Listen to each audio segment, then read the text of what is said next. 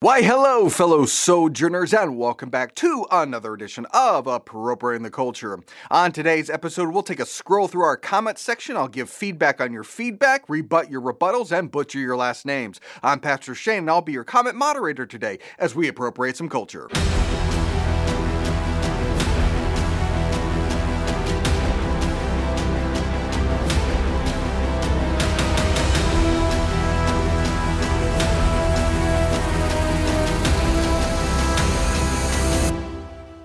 Our first comment is from Damon Plant, who says, "Love this channel, and I love you.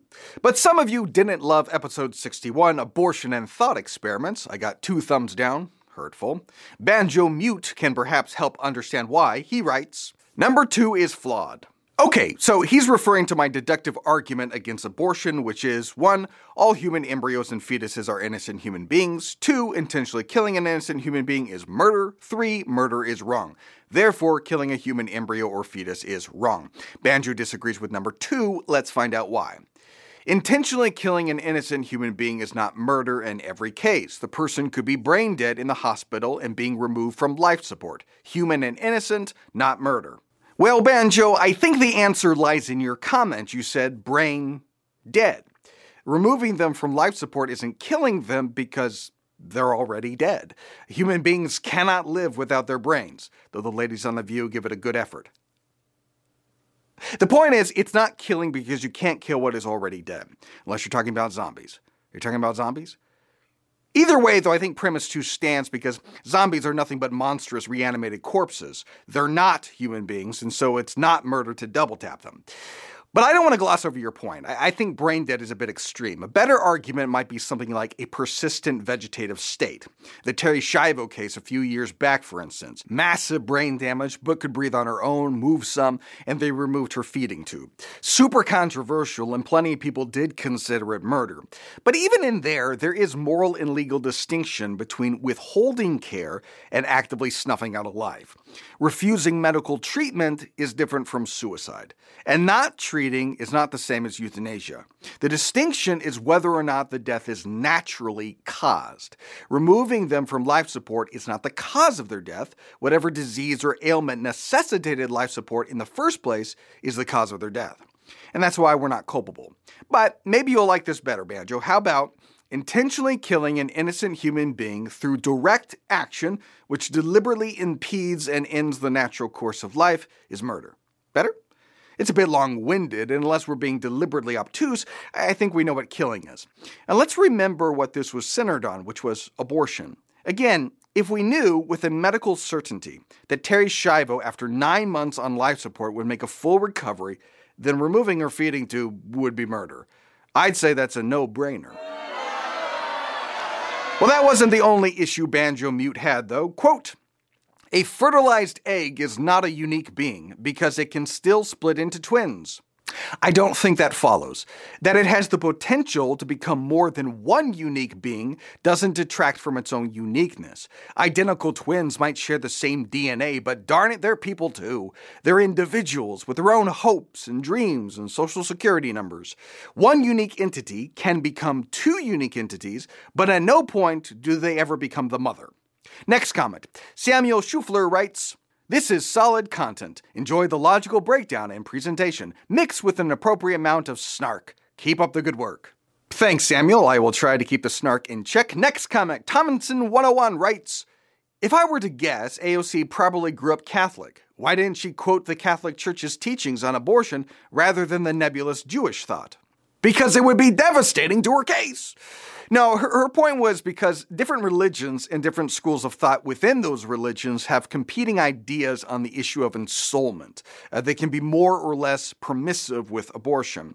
So because religions have thoughts on it, we can't have laws restricting it, or it's a violation of freedom of religion. But as we said, that's nonsense. Abortion is not a sacrament or religious practice at all, and permitted is not the same as required. And if AOC really thinks that that's a violation of religious freedom, then she should be working to legalize polygamy, right? Next comment. Ezra Hopkins says, "Let me guess Catholic." I'm not entirely sure why Guess Catholic is hyphenated, but you guessed wrong. And frankly, Ezra, it wasn't even a guess good. Literally, every video starts off with me saying, "I'm Pastor Shane." Now, Catholics can and do use the term pastor, but come on. If we're just guessing, you could guess better. Oh, shoot. I just went over my snark limit. We are now an inappropriate amount. I'm sorry, Samuel. I failed you. Next comment. Milana Brocht said, "This is great. I have no idea why believers have not found you." Well, it's your fault. You guys don't share the videos. Next, Infalcone13 says, "Great Jimmy Stewart impression." It was not. Rob S. said, "We don't pay tax to NPR. It's supported by donations." NPR has several revenue sources, but it does, in fact, receive taxpayer dollars. Roughly 10% of NPR is funded by the Corporation for Public Broadcasts, and CPB's budget comes from Congress. NPR has stated, quote, "Federal funding is essential to public radio service to the American public." And there have been multiple efforts and discussions to defund NPR and CPB, even as recently as 2019. Finally, we'll end with comments from Arthur Rizork, who went on a comment spree on the episode Thinking Beyond Doublethink, which I rewatched because, honestly, I'm not quite sure how these comments are connected to the content, but we'll do our best. Arthur says, "Applause for this Orwell quote, so maybe scripture is not the only place for worthwhile ideas." Did some people suggest otherwise? Yes, Christians read other books, and this is going to blow your mind, Christians even write other books. In fact, I've written several books. No one reads them, but is that why? Guys, it's okay to read other books besides the Bible. Arthur continues, "The Chesterton quote, what year was that? Maybe it is my age, not the age."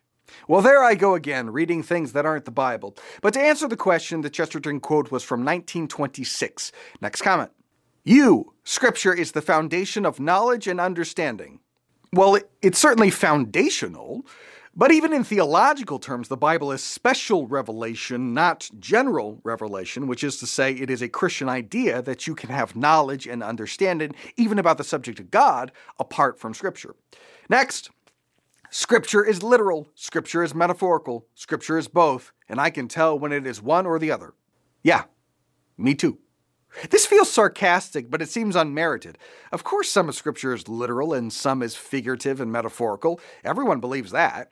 So is the sarcasm because it's ridiculous to think we could tell the difference between figurative and literal? We do that all the time, with every text we've ever read. Let's try it out. Give me some Scripture. You deserted the rock who fathered you. You forgot the God who gave you birth. Is that metaphor or literal? How would we ever know? It's impossible.